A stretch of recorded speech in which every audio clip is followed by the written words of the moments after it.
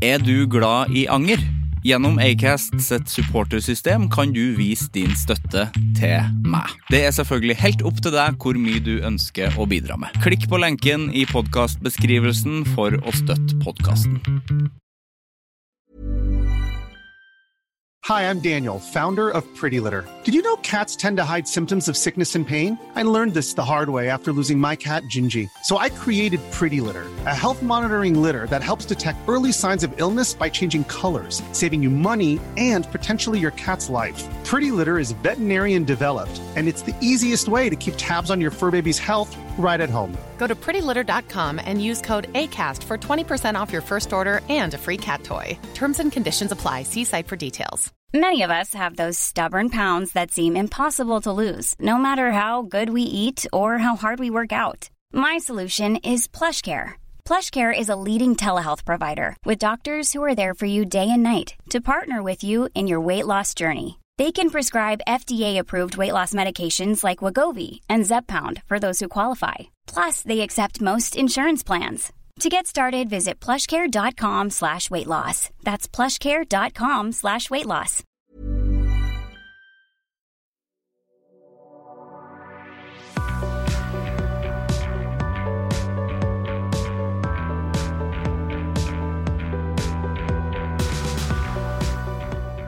Jeg prøver å bli litt ferdig med å irritere meg over hvordan andre folk prater. Det så veldig typisk at man skal henge seg opp I det, at ungdom sier 70-års kino og sånn, det sånn klassisk gammel stand-up-poeng, føler jeg. De uttaler og det, sånn har det blitt, det greit. Men på T-banen I dag så hørte jeg noe som det aksepterer jeg faen ikke. Det var en jente som snakket I telefon, det jo først og fremst, det jo også ikke helt greit, synes jeg. I hvert fall ikke snakke så høyt. Og da sa hun, kanskje vi kunne settes etter det? Kanskje vi kunne settes? Altså som vi møtes, kanskje vi kunne møtes etter det? Kanskje vi kunne settes? Det går ikke an å si settes. Det det verste jeg har hørt, og jeg ganske sikker på at hun sier nok hvordan år du, og hvem sko har du på? Så jeg trekker tilbake at jeg sa at jeg skal slutte å irritere meg over språk, fordi at her ikke lov. Kino, det går greit, det bryr jeg meg ikke noe om. Men at jeg og du skal settes etterpå, det skal vi ikke. Hold kjeften din. Sivert Mo heter jeg. Velkommen til Anger.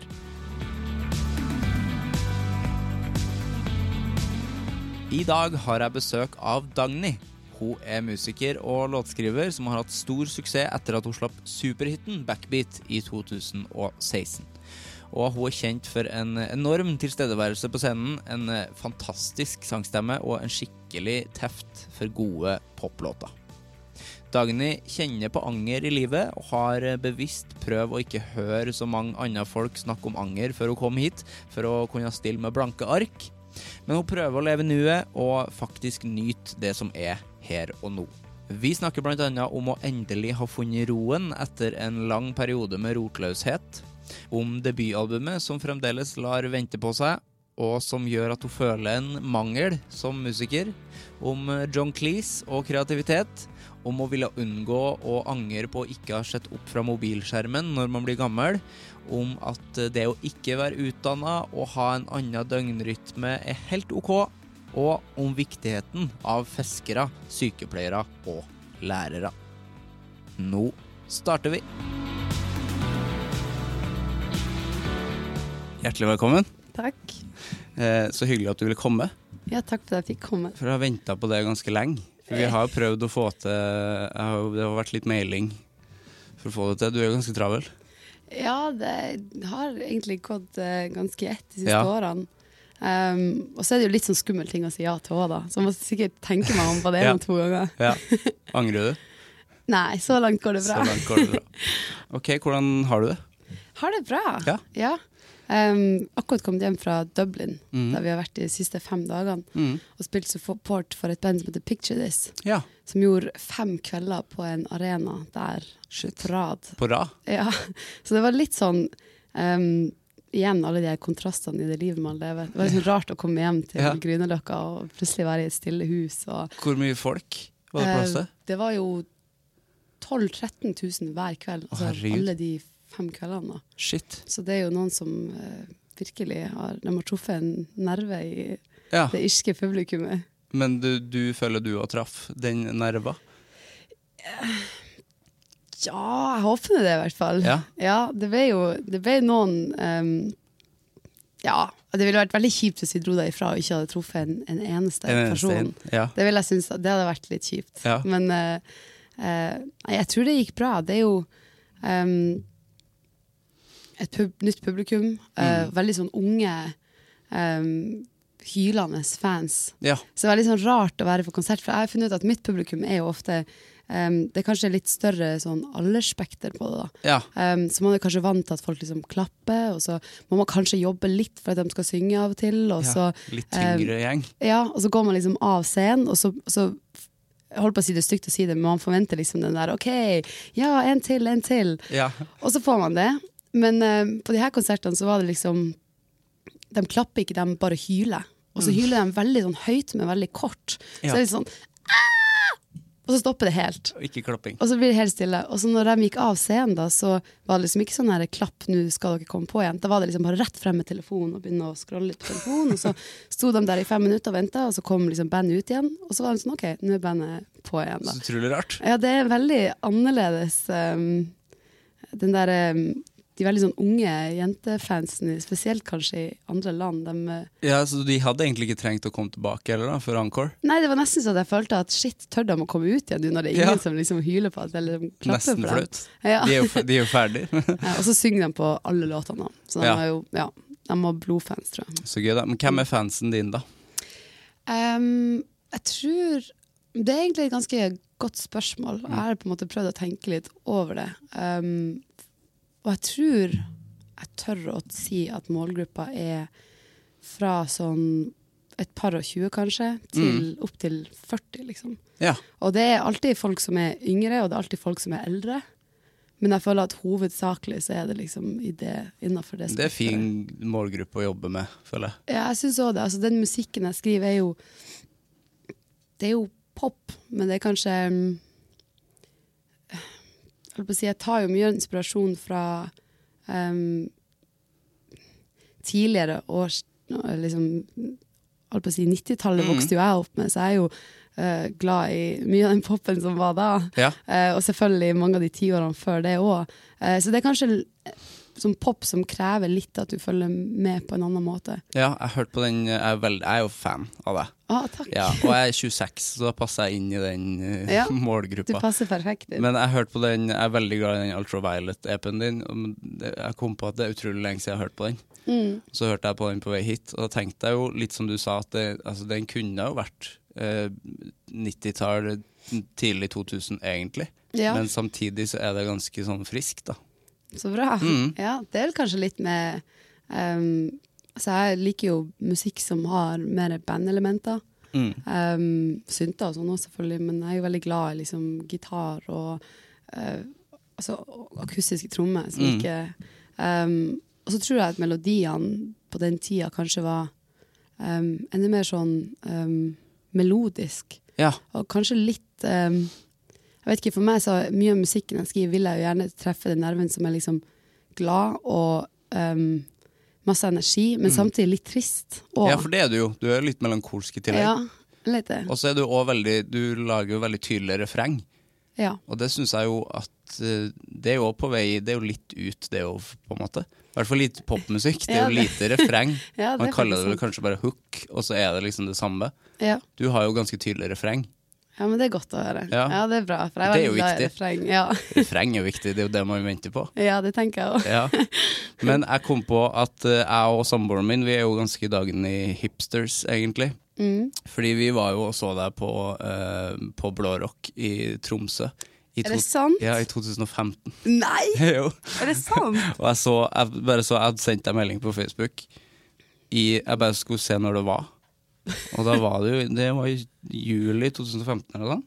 Shit, ja, da er du kanskje en av de eldste fansen jeg har. En av de første fansene. Ja. Jo, da skrev jeg 1000 hjertelig takk for en kjempefin konsertopplevelse. Du synger fantastisk fint, gleder meg stort til EP. Og det her var jo før det var før Backbeat kom. Ja. Og du satt bare på, det var jo utrolig fin konsert da. Du satt jo bare på bardisken med den akustiske. Det var akustisk, ja. Ja, stemmer det. Det var sikkert sånn, jeg vet ikke, 50 stykk der. Og vet du hva jeg tror? Jeg tror faktisk vi spilte Backbeat der.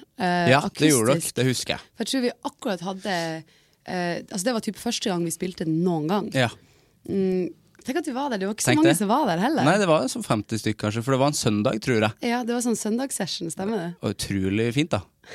Men da var det jo, når kom, for jeg føler etter det så gikk det ganske fort. For da følte vi at nå har vi funnet en sånn ukjent norsk artist som er veldig flink da. Så plutselig kom jo Backbeat. Ja, det var jo, Backbeat kom vel da, det her var vel kanskje i sensommeren en gang. Ja.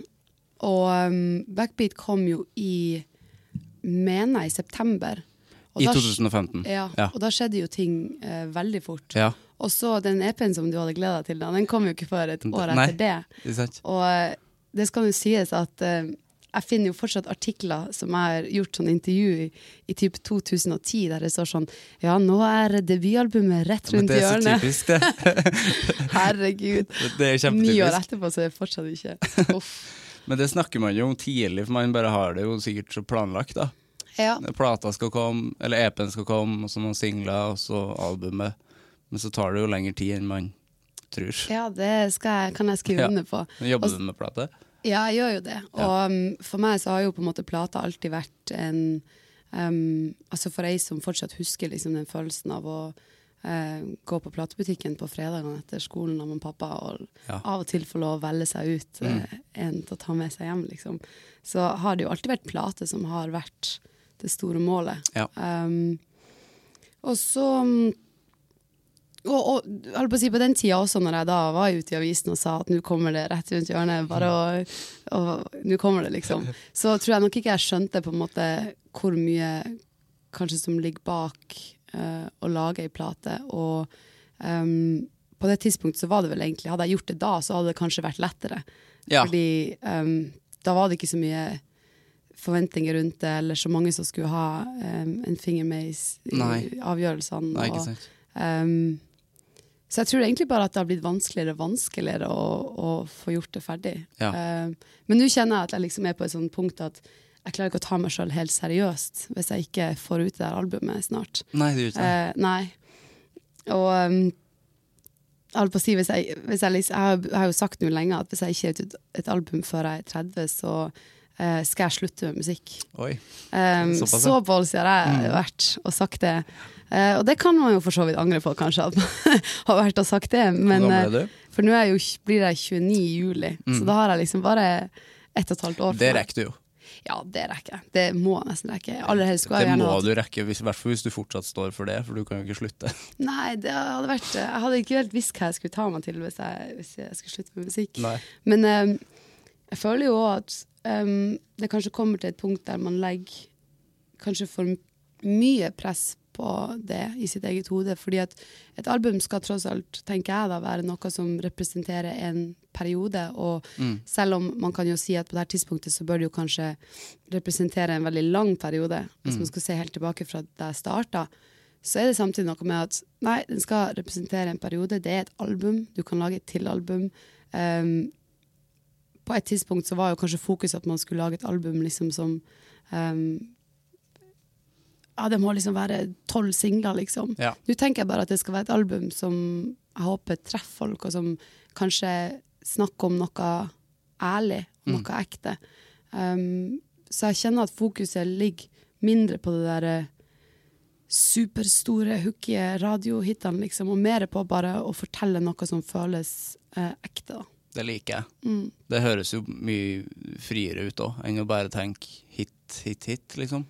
Ja, det blir liksom jeg holdt på å si, jeg elsker jo som vi sa, jeg elsker jo store refreng og store poplåter, liksom. Så selvfølgelig kan man jo gjøre en god mix av begge, men jeg kjenner i hvert fall at de bare skrive musikk bare for den hensikten at det skal være hooky.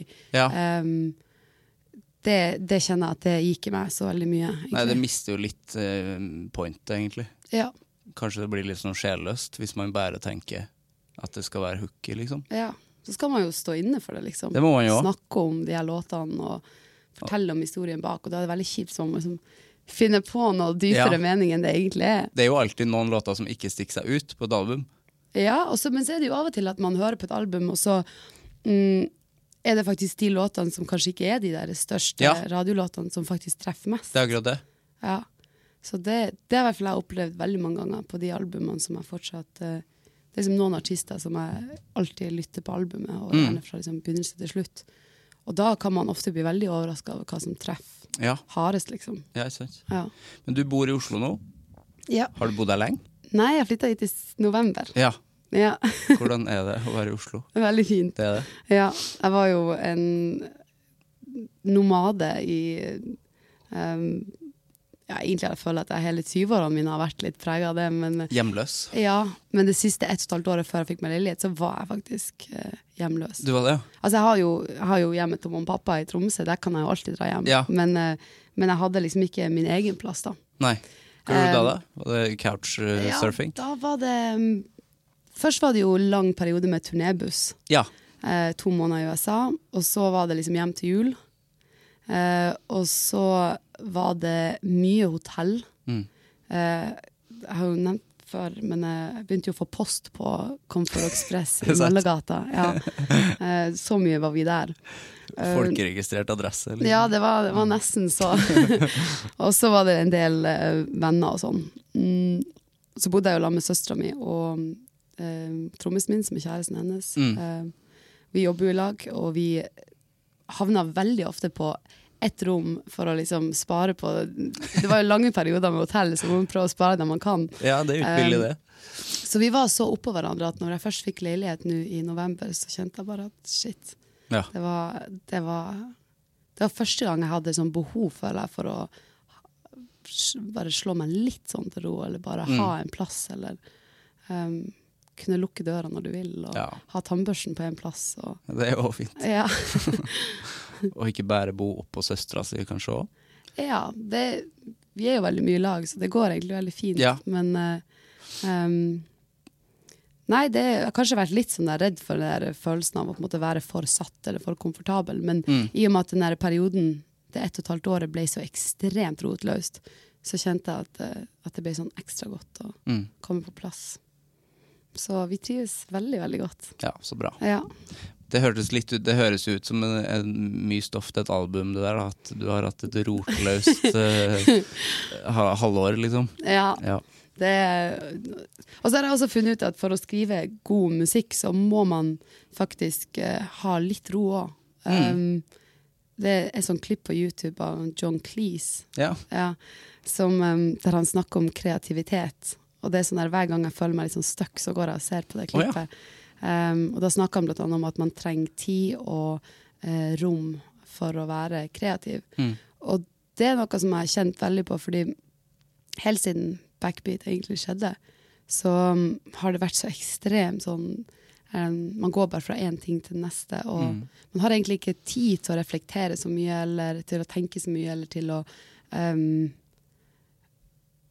være kreativ da. Så jeg kjenner at etter at jeg har fått meg leilighet, så har faktisk også kreativiteten for at jeg har fått en sånn ny giv. Plutselig sitter jeg på rommet mitt igjen og spiller gitar, sånn som jeg gjorde når jeg var 16. Så bra, og plutselig så får jeg til å uttrykke meg på en bedre måte, for at jeg kanskje har vet ikke, bare litt mer ro over meg til å gjøre det.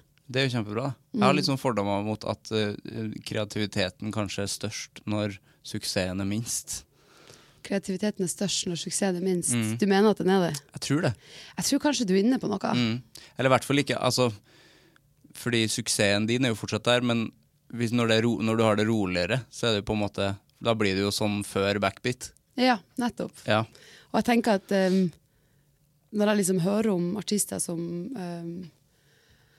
har tatt seg noen måneder eller sånn, til å bare skrive og liksom være helt i ro og være i studio hver dag eller sitte hjemme og jobbe. Altså det har liksom ikke skjedd egentlig.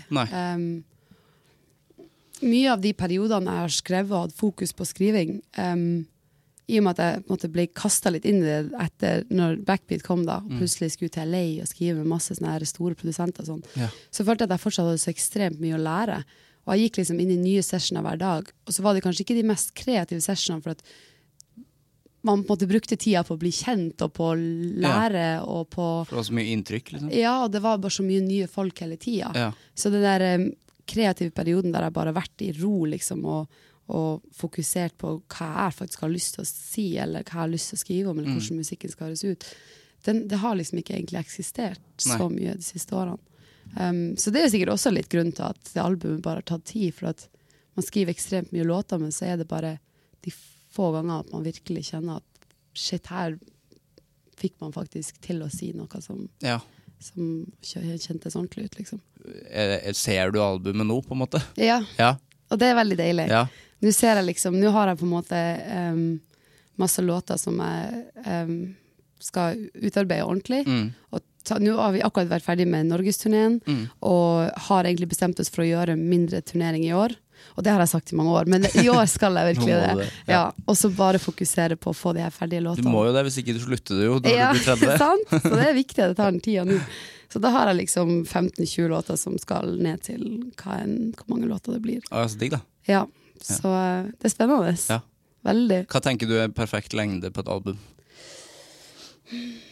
Det var et godt spørsmål. Jeg vet ikke, jeg føler egentlig ikke at det er noe sånn svar på hva det perfekte er. Jeg synes det bare blir mindre og mindre. Jeg synes album nærmer seg EP.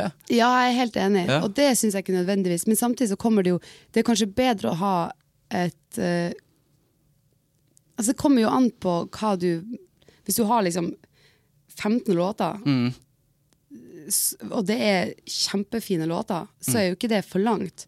Hvis du har 15 låter som der 6 av dem egentlig føles ut som de egentlig ikke var ordentlig utarbeidet, eller hva man skal si da, så er det kanskje for langt. Akkurat som at hvis et album er veldig kort, så kan det jo være at det... Nei, hvordan skal jeg si det her nå? Det kommer egentlig bare an på hva man får sagt i de låtene, og hvor... hva man... Jeg vet ikke, jeg skulle gjerne hatt et album som var mer enn 8 låter i hvert fall. For 8, det synes jeg er for lite. Ja, det synes jeg også er for lite. Det føles bare ut som 10 er perfekt. Ja, 10, kanskje 11. Ja, 11. Jeg føler før var liksom... Før så ga man jo ut 16 låter, liksom. Og da var det jo masse som ikke var så veldig bra. Men da føler jeg at man ikke gjorde den prosessen som man skal gjøre da, og velge ut. Man bare sånn, nå har vi de låtene, da gir vi ut dem. Ja. Og så har jeg tenkt veldig mye på om skal et album ha et konsept, eller skal det på en måte bare skal man velge de 9 låtene som handler om et brudd, eller for å få den der den på en måte kontinuiteten i det, og den røde tråden. Heller skal man bare velge de 11 beste låtene man føler man har skrevet de 2 siste årene, og så bare tenke at det representerer forskjellige øyeblikk i de årene. Hva heller du mot? Jeg er veldig fristet til å gjøre noe som føles som har en rød tråd. Fordi at du kan jo tross alt også skrive låter, altså for eksempel et brudd, du kan jo vinkle det på så mange forskjellige måter, og du kan skrive låter som føles så forskjellig selv om de omhandler det samme. Absolutt. Det er jo en prosess liksom, du går gjennom, og den prosessen har masse forskjellige følelser. Så det hadde vel kanskje vært det optimale. Men... rotløshet. Ja. Det kan jo være en vag rød tråd. Definitivt. Så vi får se da. Det har jeg ikke helt funnet ut av ennå, for det er fortsatt bare sånn skjelettet som er der liksom. Men, Jeg er glad for at skjelettet er der i hvert fall. Jeg gleder meg til å høre. Ok, vi må over på anger. Hva er forholdet til det? Ja, det er et godt spørsmål. Jeg har sånn bevisst ikke hørt så veldig masse på de siste podcastene, for jeg har funnet ut at det er veldig lett å høre veldig mange sånn gjennomtenkte måter å se anger på. Men jeg følte litt man måtte komme inn her og egentlig være litt sånn uforberedt så at jeg kunne snakke om det fra en sånn ekte plass. Lurt. Og for meg så føler jeg at anger er liksom det er ganske sånn vanskelig ting å reflektere over, eller ikke reflektere over, men å komme til noe sånn fast svar på, for det er ofte så delt, føler jeg. Og det er jo ganske vagt. Ja, det er det. Liksom, anger er sånn, for eksempel, jeg kan kjenne mye på dårlig samvittighet. Ja. Jeg vet ikke om det er en form for anger, eller om det det er i hvert fall i slekt. Ja. Og så kan jeg føle mye på anger i forhold til bare min sånn egen utilstrekkelighet, på en måte. Ja. Og så snakket jeg litt med søstera mi før jeg kom hit, og så spurte jeg om hun angret på noe, så sa hun at på en måte så kan man liksom angre på, for eksempel, et eksempel, man kan angre på at man for eksempel ikke koser seg mer, eller mer til stede i ting som skjer. At man kanskje jobber for mye. Men samtidig så kan man også angre på, hvis man ikke jobber, så føler man kanskje at man angrer på at man ikke gjorde så godt man kunne. Eller... Ja, så man angrer uansett. Ja. Så hvis jeg skal være helt ærlig, selv om jeg egentlig ikke liker å innrømme det, så kjenner jeg nok en del på anger. Men samtidig så har jeg vært veldig sånn bevisst på at jeg er nok veldig sånn som lever veldig i nuet. Jeg liker ikke å tenke så veldig mye på fortid, og jeg liker ikke å tenke så mye på fremtid. Nei. Og derfor så føler jeg at anger kanskje ikke har så mye plass i hverdagen min, på en måte, eller i livet mitt. Men hvis jeg begynte å tenke for mye over det, så tror jeg definitivt at jeg har mye sånn jeg kunne godt ha vært en sånn person som angrer veldig mye eller bekymrer meg veldig mye. Ja. Men så prøver jeg på en måte bare å være til stede i det som skjer akkurat nå, og ta de beste valgene basert på akkurat det som kjennes rett nå. Ja. Og så må man på en måte bare stå inne for det. Men jobber du for det da? For å ikke liksom tenke for mye og gruble for mye på det som har vært, eller? Ja, for jeg tenker liksom at når alt kommer til alt, så tar man jo på en måte, som jeg sa, de valgene basert, man tar forskjellige valg i liv, alt er jo valg hele tiden. Ja. Og så tar man de valgene så godt man klarer, basert på det man kjenner rett akkurat der og da. Så kan man på en måte se tilbake og være sånn, shit, det var kanskje et dårlig valg. Ja. Eller, der skulle man kanskje gjort ting annerledes. Men det vet man jo liksom ikke, her og nå. Det er jo kanskje noe som man ser først i fremtiden. Og uten å bli helt sånn for dyp, så kan man jo ikke, altså fortiden er jo over. Den kan man kanskje ikke gjøre noe med uten at man kan lære av det. Og fremtiden har liksom ikke skjedd ennå. Så det blir veldig sånn dumt å skal bekymre seg for det som kommer i fremtiden, når det ikke engang er realitet ennå, hvis du skjønner. Så det mest positive som jeg føler egentlig kommer ut av at man fortsatt har kjent på det, for det har man. Det har jeg i hvert fall. Det er noe at anger er noe som har gjort at jeg kanskje ikke ser ting så svart-hvitt. Nei. Man er jo mennesker, og man tar feile valg, eller gjør feile ting, eller kanskje ikke presterer så godt man kunne i forskjellige ting, og sånn. Men det er jo en del av å være menneske, og man er jo ikke perfekt, og på en måte så føler jeg at man bare må akseptere at man ikke er det. Og det er en del av å lære seg å leve, egentlig. Det er det jo. Ja. Ja, og det at man ikke skal være så ekstremt streng med seg selv, og heller ikke mot andre. Det føler jeg er ganske viktig.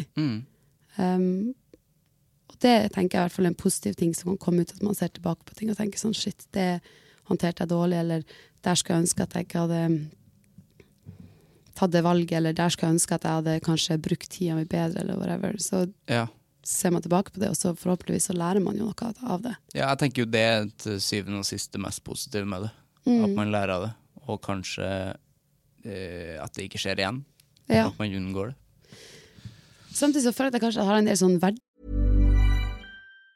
Hi, I'm Daniel, founder of Pretty Litter. Did you know cats tend to hide symptoms of sickness and pain? I learned this the hard way after losing my cat, Gingy. So I created Pretty Litter, a health monitoring litter that helps detect early signs of illness by changing colors, saving you money and potentially your cat's life. Pretty Litter is veterinarian developed, and it's the easiest way to keep tabs on your fur baby's health right at home. Go to prettylitter.com and use code ACAST for 20% off your first order and a free cat toy. Terms and conditions apply. See site for details. Even when we're on a budget, we still deserve nice things. Quince is a place to scoop up stunning high-end goods for 50 to 80% less than similar brands. They have buttery soft cashmere sweaters starting at $50, luxurious Italian leather bags, and so much more. Plus, Quince only works with factories that use safe, ethical, and responsible manufacturing. Get the high-end goods you'll love without the high price tag with Quince. Go to quince.com/style for free shipping and 365-day returns. Dagsanger. Du har det? Ja. Sånn. Gjengangeranger, som man kaller det. Hvis det går igjen. Ja, ok. For eksempel så... Jeg kaller det bare det, for det er gøy å si. Ja. Gjengangeranger. Ja, det bra begrep.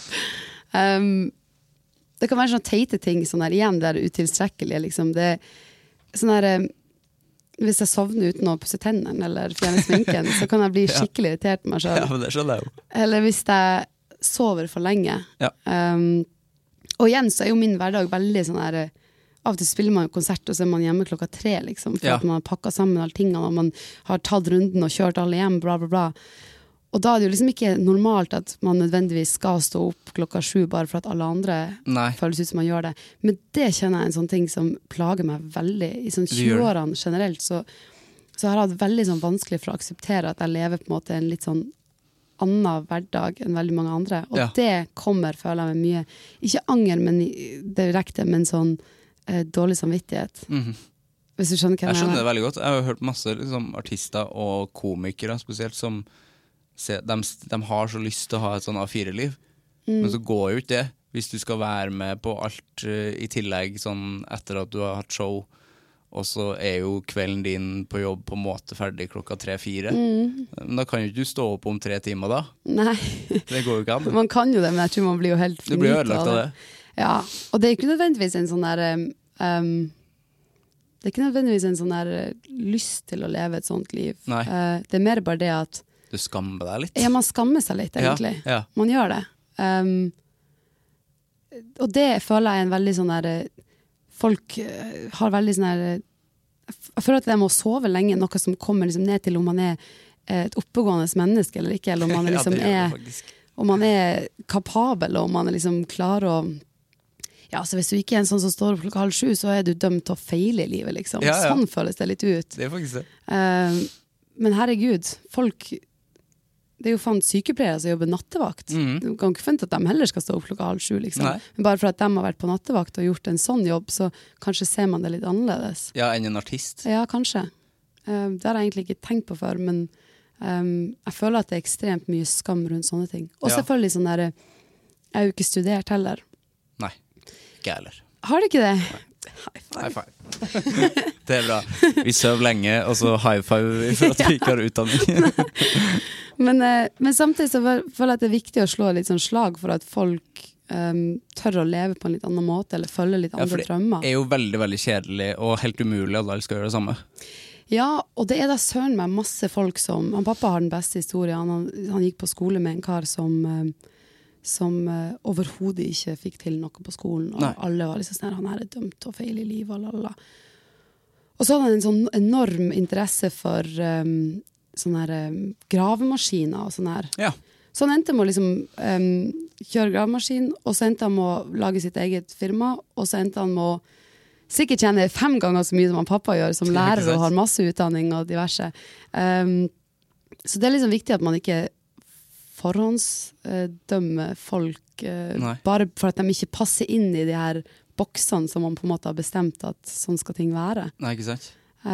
Så på en måte så føler jeg liksom av og til at jeg må slå et litt sånn ekstra slag, og det er jo ikke så at jeg er liksom stolt sånn her, ja, du vet, jeg har ikke studert, og det er skikkelig bra, men samtidig så er det fint å kunne vise folk at ja, man må si at det er greit. At det er greit, og at man kan få ting til for det. Ja, og du har jo bevist det.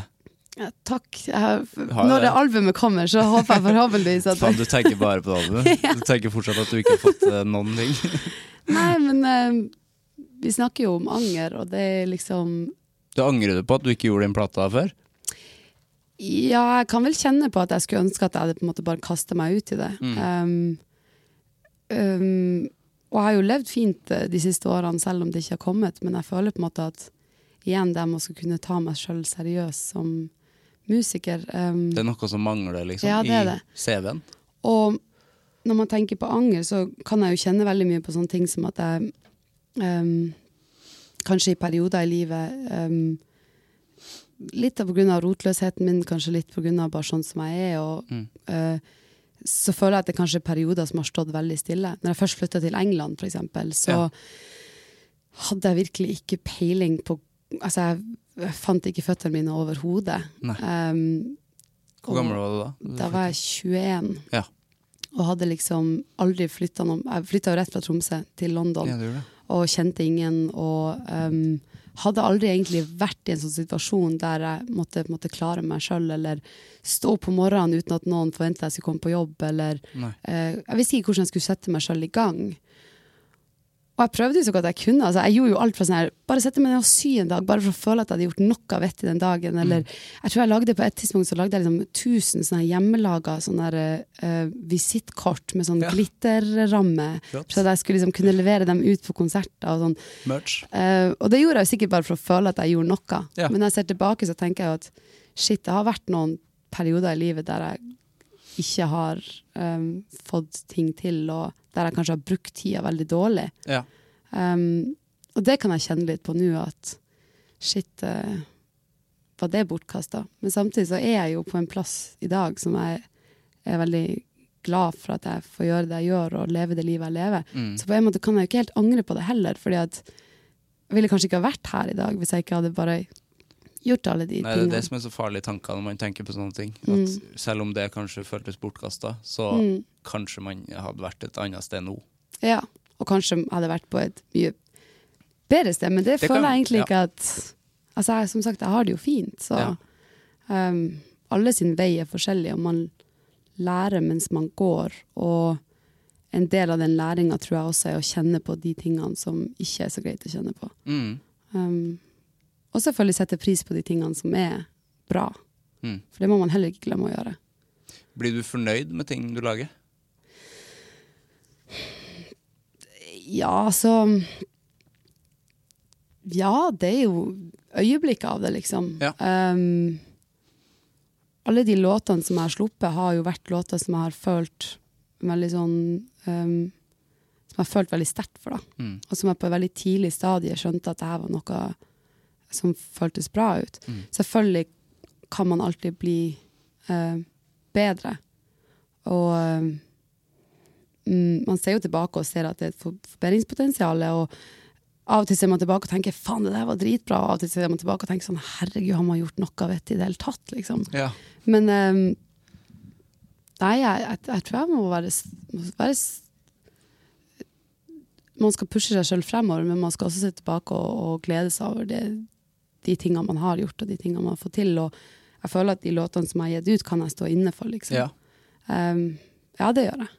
Det er bra, for du virker litt sånn når du snakker om det albumet, at det på en måte ikke, at det er noe som mangler så veldig. Ja, men det...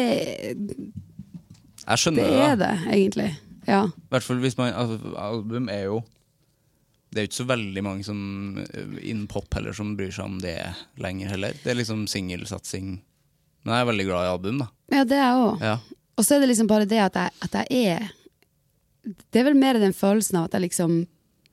Shit, hvordan har jeg brukt tid egentlig? Altså, hvordan klarer jeg å nesten være 30 år og jobbe så lenge med musikk og ikke få det til? Og da tenker jeg bare sånn, herregud, du er jo helt ubrukelig, liksom.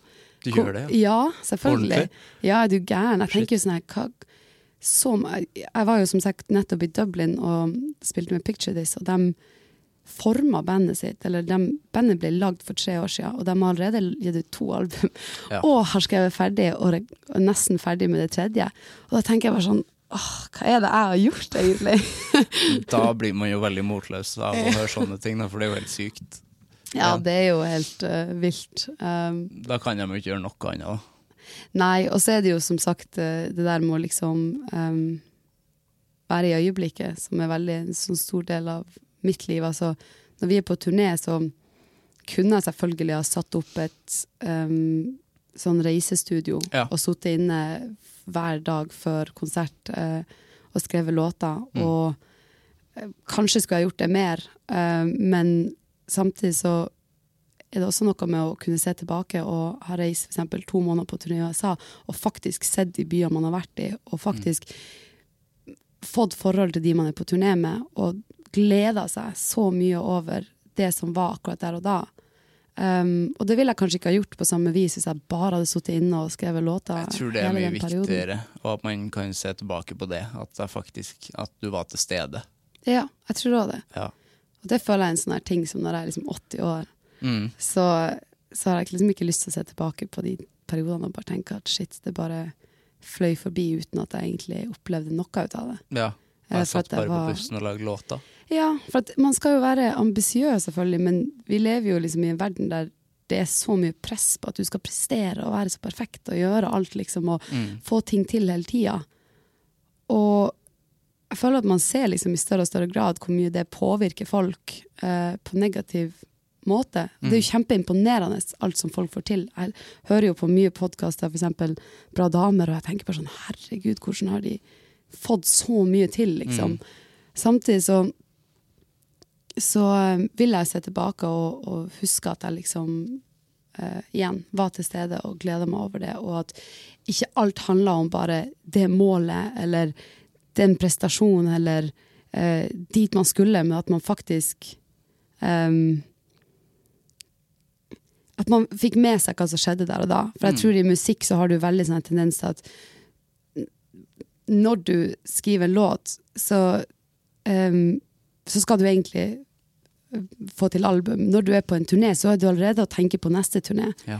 Når du kanskje gleder deg til at du skal reise til Filippinene og spille i 4 dager, men når du der, så tenker du bare på alle de mailene som altså du jobber hele tiden mot det neste. Og det føler jeg egentlig at jeg ville angre mer på når jeg så tilbake i livet mitt. At jeg var man kjører seg så hardt for at man skal få så mye til å være så perfekt, i stedet for å på en måte bare akseptere at man får til det man får til, og så gleder man seg over de tingene som skjer. Jeg vet ikke, gjør det mening? Veldig mening, og det veldig viktig at du sier det, tror jeg. Jeg føler at jeg håper det masse unge folk som hører på det. Fordi at det ganske sjelden man hører det, at altså det veldig sånn klisjé å si at man skal leve i nuet, men det jo utrolig viktig da. Altså, jeg føler det få som sier det, fordi at det så nei, vi skal prestere, vi skal lage mer, og det det handler om. Det så sant. Jeg synes det mye liksom influensere også, som jeg føler ikke at det så mange som står for å leve i nuet der heller. Det handler jo om jobbing, liksom. Ja, og det virker som at det veldig mye folk som sliter med det der at de skal være perfekt og får angst og depresjon og de hele tingene her. Og jeg tror det helt vanlig at i løpet av et liv så har du kjent på det i perioder. Og at man treffer tider som vanskeligere. Det også en del av å lære å leve. Men samtidig så føler jeg at de tingene også kommer av det prestasjonsjaget, fordi at garantert. Igjen, som jeg sa i sted, man skal ikke, jeg føler at det litt viktig at man ikke henger seg for mye opp i det som har skjedd. Man kan reflektere over det og lære av det. Men igjen, fortid, og fremtid liksom altså de gangene jeg kjenner at jeg har det tungt i livet, så det jo fordi at jeg bare bekymrer meg for fremtid. Det kommer veldig mye ned til det. Ikke at du ser bak. Nei, det kan, for så litt, men det meste der at det fremover liksom. Og man bekymrer seg, hvor skal det gå, og man skal liksom jobbe så mye hele tiden for å bare passe på at man liksom har alt på stell, Det jo ekstremt mye press. Og hvis man klarer å bare legge det fra seg av og til, så kan man faktisk se, vet du hva, hvordan har jeg det egentlig akkurat nå? Her jeg står nå, her jeg sitter nå, det jeg gjør nå, det som skjer nå. Det jo hvis man klarer å liksom fokusere mer på det. For jeg tror man lager jo mye av det presset selv. Veldig mye. Ja, jeg så faktisk en episode av Keeping Up with the Kardashians i går, og det var veldig apropos det du sa, fordi Kris Jenner, hun jobber jo hele tiden. Og da måtte Kourtney, hun måtte ta fra henne begge, og 2 mobiler, hun måtte ta fra henne begge mobilene, og si, nå må du slappe av. Og så ringte hun venninnen hennes, og fikk dem over på vin. Men det var bare 1 times tid da. Men da slappet hun av, sa hun. Men så var vi rett tilbake på jobb, og så var det ferdig. Men Ja, det der telefongreiene, det jo helt ferdig. Ja, jeg våkna faktisk en morgen her i Og det var gamle episoder, så de hadde bare sånn Blackberries. Ja, shit, hun var allerede så på den siden. Ja, var på mail hele tiden. Nei, faen, jeg våkna en morgen her i Stockholm, var på sånn skrivetur, og før jeg liksom hadde våknet ordentlig, så det her høres jo helt morbid ut, men så tenkte jeg sånn her, det var en sånn her halvdrømmestadie, så tenkte jeg sånn, shit, hvis noe skjer meg i dag, så blir jeg til å angre så sykt på alle de timene jeg satt og stirret på telefonen min. Ja. Det igjen, må liksom se opp fra telefonen av og til, fordi at du får så mye informasjon hele tiden, og så mye ubrukelig informasjon også. Nesten alt er ubrukelig. Ja, sitter bare og scroller, og så skal liksom hjernen din ta inn Instagram jo det verste. Altså, det jo ingenting, det. Og tenk så mye tid vi bruker på det. Vi ser på bilder. Det kjemperart. Og ser på bilder av hva alle andre gjør, så at man på en måte bare kan føle at man kanskje ikke leger like spennende. Ja, ikke strekk det, og det blir jo bare det igjen. Ja. At jeg burde ha gjort det samme som dem. Det så dumt. Det for dumt. Og det liksom det blir jo sånn der jag hele tiden. Sitter man faen i Dublin liksom og spiller arenashow, så ser du at noen venninner liksom hjemme og har middag, så tenker du, det har jeg også lyst til. Altså, tenk, hallo liksom, se hva som skjer her. Jeg bare tenker at alle de timene der, hvis vi bare hadde sett opp litt av og til, snakket med folk vi faktisk møter, sett det på toget og faktisk bare se på utsikten som fær forbi, altså da tror jeg mye av det der enorme presset på folk faktisk hadde roet seg litt. Ja. For at det er noe med at jeg vet ikke om hjernen vår egentlig skal ta inn så mye, og det blir også til at uansett hva du gjør, så det liksom ikke godt nok, for det så mange andre forskjellige bilder du får inn hele tiden, der folk gjør andre ting, så tenker du, kanskje jeg skulle gjort det, kanskje jeg skulle være mer sånn. Altså, nei, jeg prøver virkelig å liksom legge fra meg den der telefonen, fordi at fordi det tror jeg en ting som jeg har ikke lyst til å liksom se tilbake på en dag eller en uke eller et år eller sånn, og så bare være sånn, og så huske at jeg bare satt og scrollet. Det trist. Ja, det synes jeg blir for dumt. Når man sitter 80 år og tenker på det. Ja, da har man gått glipp av mye gode øyeblikk, tror jeg. Tenk at man skal bli gammel, og så har man vært masse på mobil. Det kjemperart. Besteforeldrene våre har liksom vært i krigen. Vi har vært på Instagram. Ja, og så tror jeg at du connecter ikke med folk på samme måte. Av og til så er det de der øyeblikkene som betyr så mye. Det er de som kanskje kommer av at man bare var til stede. Jeg har en sånn tendens å få venner på fly av en eller annen grunn. Gjør du det? Ja, så jeg har liksom flere venner som jeg på en måte møtt av at jeg bare suttet på sånne her 12 timers flyturer. Da kunne man jo bare sitte med headset og se liksom 3 filmer eller sånn. Men så har det heller endt med at vi har suttet og pratet, og så har det blitt en så fin greie, som man liksom husker at shit, på de 12 timene der da vi snakket om alt liksom. Shit. De kunne ikke ha skjedd hvis man bare satt liksom på den skjermen, men i stedet så ble det som begynnelsen på et vennskap, liksom. Det utrolig fint da, så du har ikke noe særlig sosial angst, eller? Jeg tydeligvis ikke på fly i hvert fall. Men ellers? Nei, jeg tror jeg kan veldig flink å småprate, og kan egentlig komme i kontakt med de fleste, men jeg sliter litt med å sånn åpne meg opp ordentlig. Ja. Det gjør jeg, men sånn der å møte folk og bare få en sånn skikkelig god samtale, det føler jeg egentlig at skjer ganske mye. Men det virker jo som du klarer å sette ganske, som du sier, at du virker jo som du setter pris på de øyeblikkene som er. Altså når du er i Dublin og spiller stadion, da tenker du vel at det er jævlig fett, liksom? Ja, det er definitivt, og jeg prøver liksom mer og mer å se de tingene, liksom, og være ikke kymse av det, liksom. Det gjør, jeg tar det ikke for gitt overhodet. Nei. Men også bare det å innse at det er en kul greie, liksom. Og at man da har dager der man kjenner at shit, skulle jeg ha brukt tida mi bedre, eller skulle jeg ha fått til mer, eller skulle jeg ha oppnådd mer, eller sånn, så tenker jeg bare, men shit, det har vært veldig mye bra. Og det gleder jeg meg over. Ja. Det bra. Hvem synes du jeg skal snakke med i Anger? Du har snakket med så mange bra. Ja.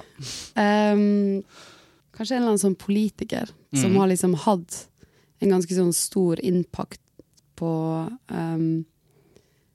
hvordan ting fungerer i samfunnet. Fordi at en ting er å ha anger i sitt liksom innenfor det som du selv på en måte kan kontrollere og innenfor dine egne rammer. Men hva skjer liksom i det man plutselig påvirker så mange folk i den jobben man gjør? Kanskje vært interessant å høre om noen av dem, hvordan de forholder seg til liksom valg de har tatt eller ting de har stått inne for og sånn.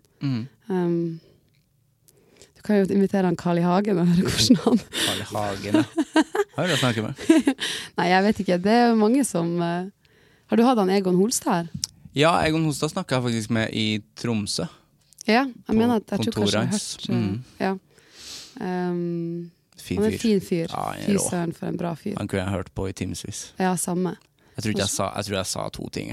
Ja, det var så den bra perspektiv for ting. Jeg liker at han... Var det i din podcast han snakket om det her med at det var liksom fiskerne og de her som gjør det arbeidet som virkelig det står respekt av. Ja, det er jeg helt enig i. Det er kjempefint. Det er jo litt som du sa, som faren din snakket med om han, som kjørte gravemaskin på en måte. Ja, det er det. Og så er det liksom noe med at i dag så spør du liksom så mange unge hva de vil bli, altså sånn her, bli kjendis. Ja. Så sånn, kjendis, hvorfor det liksom? Det er jo ingenting. Det er jo ingenting. Nei. Det er jo liksom, faen heller. Jeg synes sånne yrker som, det er så mange yrker som ikke får nok anerkjennelse for den viktige jobben de gjør. Det er sånn der, alle vil bare bli, altså, det er jo helt topp at man vil bli lege og advokat og alle de her veldig sånn store yrkene som tjener bra og som gjør en forskjell, men sykepleierne gjør jo like mye forskjell, og lærerne og som du sier, fiskerne, eller bare dem som dem som bygger hus eller klipper plen, eller altså det som jobber på Rema, det er viktig at man har alle de her. Absolutt, du er helt avhengig av alle dem. Man er det. En ting jeg angrer på, bare før vi er ferdig. Jeg angrer på at jeg ikke lærte meg å spille piano. Kan du ikke spille piano? Nei, jeg tenker de her som har lyst til å bli kjendis, eller som har lyst til å bare bli kjent. Jeg tenker at det er viktig at man heller bruker den tiden når man er ung til å lære seg noe som man er skikkelig sånn opptatt av og har lidenskap for, og blir god på et håndverk. Og det angrer jeg litt på at jeg ikke brukte mer tid når jeg var ung på å liksom bli skikkelig god i noe. Jeg kan heller ikke piano. Kan du ikke det? Nei. Kan du gitar? Ja, se der! Da er jo du good. Jeg kan det. Jeg kan litt gitar, men det er ikke men det mye. Men det er irriterende, for jeg føler jeg har fingre til å spille piano, men jeg fikk det ikke til. Og så gidder jeg ikke å lære meg noter heller, for det nei, sant. Nei, det skjønte jeg ingenting av. Det er det verste når man ser tilbake og tenker sånn, nei, ikke gidda. Ja, nei, jeg skal jo bare bli kjendis uansett. Ja. Det er jo forferdelig da, for før så var jo kjendiser folk som faktisk, altså Wenche Foss og sånn, hun gikk jo ikke inn for å bli skuespiller for å bli kjendis. Nei. Nå gjør man jo kanskje det. Ja, hun gikk liksom inn for at hun sikkert elsket det var å være skuespiller, og hadde et behov for å uttrykke seg på et vis. Så det tenker jeg heller. Man kan heller jage det der og bruke tida si på noe som man virkelig er opptatt av, og ikke å bli skikkelig god på noe som man virkelig har glede av. Men ja, prøv fortsatt å tenke på hvem du skal invitere. Ja, Carl I. Hagen, sa du? Jeg prøver å være nysgjerrig. Nei, han dukker sikkert opp, han. Tror du det? Ja, så jeg var på 4-stjerners middag her for ikke så lenge siden. Jeg vet ikke hvem du skulle ønske du hadde her. Oi. Ja, det er jo på en måte en eks-politiker. Per Sandberg er jo ganske høyt oppe. Ja, jeg tenkte på det faktisk. Ja. Og nå ser det ut som han skal være med på Charterfeber, så da føler jeg jo at han er nærme om å komme hit også. Ja. Du hadde sikkert fått han hit hvis du... Ja, men det verste, altså det er faktisk ikke en anger jeg hadde, fordi Terje Nilsen døde jo for litt siden. Og det er en anger, fordi at han, det prøvde jeg virkelig å få til, å snakke med han. Men det han snakket jo nesten med ingen, og det var jo det som var så kult med han. Han likte jo virkelig ikke å bli kjent. Det var jo sånn, han var jo helt det motsatte av det som nå. Han var jo bare en helt fantastisk låtskriver og musiker som hatet oppmerksomhet. Ja. Ja, det finnes nok... Egentlig så føler jeg at veldig mange av dem som jeg kjenner, som profilerte liksom, musikere og sånn, det vel egentlig den der oppmerksomheten de liker minst, tror jeg. Ja. Altså, oppmerksomheten på scenen jo en ting. Men alt rundt. Ja. Altså, jeg vet jo bare personlig også, liksom, jeg synes jo det kjekt å være i, for eksempel en podcast der du får en interessant samtale, men sånn der, å gjøre promo der du liksom skal være på radioen, og så skal du på en måte bare være supermorsom, eller... I 5 minutter? Ja, og så skal du... det overrasker meg stadig hvor lite musikk jeg egentlig får prate med folk. Ja. Fordi at det så mye andre greier. Her om dagen så måtte jeg gjøre sånn her kjendistinder. Og jeg har aldri hatt Tinder, og i hvert fall ikke lyst til å gjøre det på radioen foran masse folk, og de var veldig ja eller nei for masse norske. Og det liksom sånne situasjoner man kommer i. Som, ja, det høres ut som baksida av det, synes jeg. Ja. Ja. Og så har man et kamera sånn rett opp i ansiktet i tillegg. Rett opp i nesen. Ja. Men nei, du får spørre han Carl I Hagen om han har noe anger på... Skal gjøre det. Han står vel sikkert ut, innimellom så står han og deler ut noen sånn sedler og sånn, ikke sedler, penger, men løpesedler. Ja, jeg skal gjøre det. Det får du gjøre. Tusen takk for praten, Dagny. Takk for praten.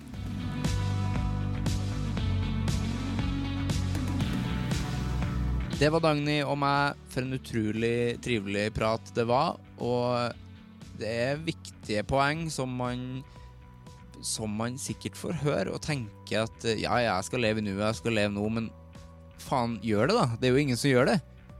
Jeg gjør det jo ikke selv heller. Det veldig viktig å faktisk sette seg ned. Vær som Kris Jenner, legg fra deg de 2 mobiltelefonene du sitter og jobber på, legg fra deg Blackberryen, og faktisk tenk, hva det jeg gjør? Hvem jeg egentlig? Har jeg det bra akkurat nå? Superviktig. Ingen gjør det. Gjør det!